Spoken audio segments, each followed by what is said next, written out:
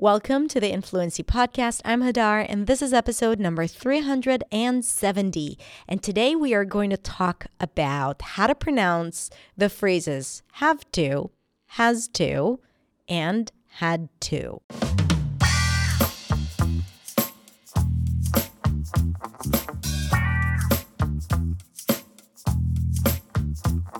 Hey everyone, thank you so much for being here and tuning in for another episode of the Influency Podcast.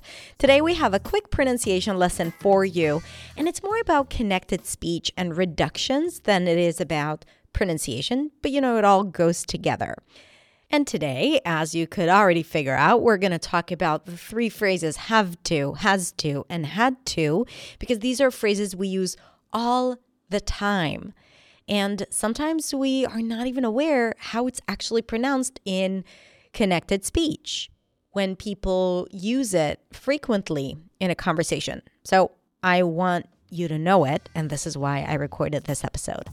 All right, so let's go ahead and listen to today's episode.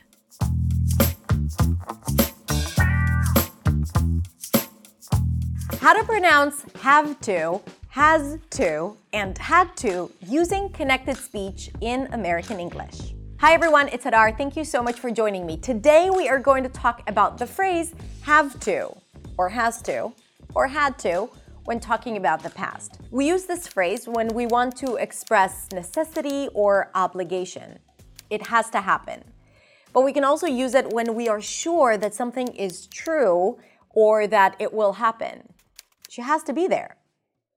Now, today I specifically want to talk about how to connect this phrase together and what happens to the sounds of this word when it's connected.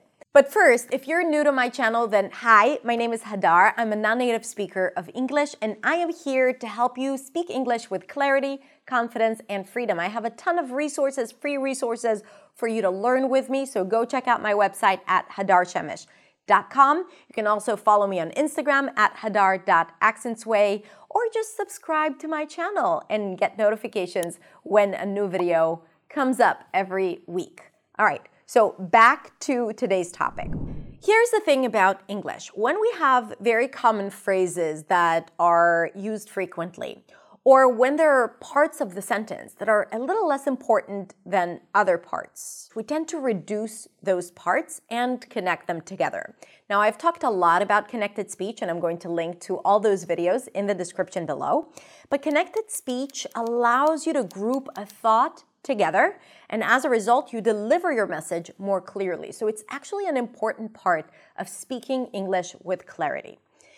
And when there are parts in the sentence that are a little less important than other parts, we tend to connect them and reduce them. And that is going to be the case with these phrases that I talk about today. Let's start with the phrase have to. The to is a function word, and it's connected to the word have. When we connect two words together, we basically glue them as if it's one word. Have to. Have to. However, the to, when it's unstressed, is reduced to a schwa. So this is how it's going to sound. Have to. Have to. We have to make this plain. You have to remember to let me call my father. We have to go on. However, there is something interesting that happens in English when there are two sounds together, a voiced consonant and a voiceless consonant. A voiced consonant is a consonant that is produced with the vibration of the vocal cords. And a voiceless consonant is a consonant that is produced just with air. T, t, t. So the V is voiced and the T is voiceless. It's actually really hard to pronounce a voiced consonant and then a voiceless consonant together within the same syllable. Have to. So the voiceless consonant kind of says to the voiced consonant, listen, don't work too hard. And the voiced consonant, the V in this case, becomes voiceless. So it's actually easier to pronounce. So instead of saying have to, can you guess what sound it turns into? An F. So when we say it together and when we connect it, we don't say have to, we say have to. Have to.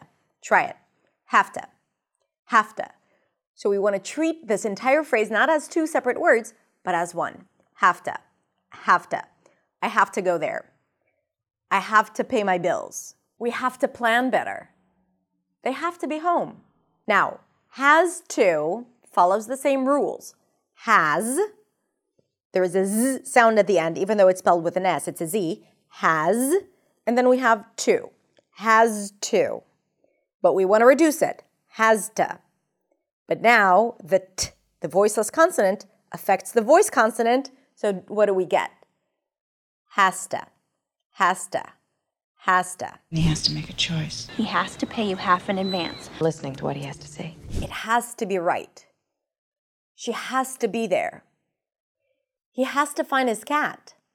Has to. Has to. Has to.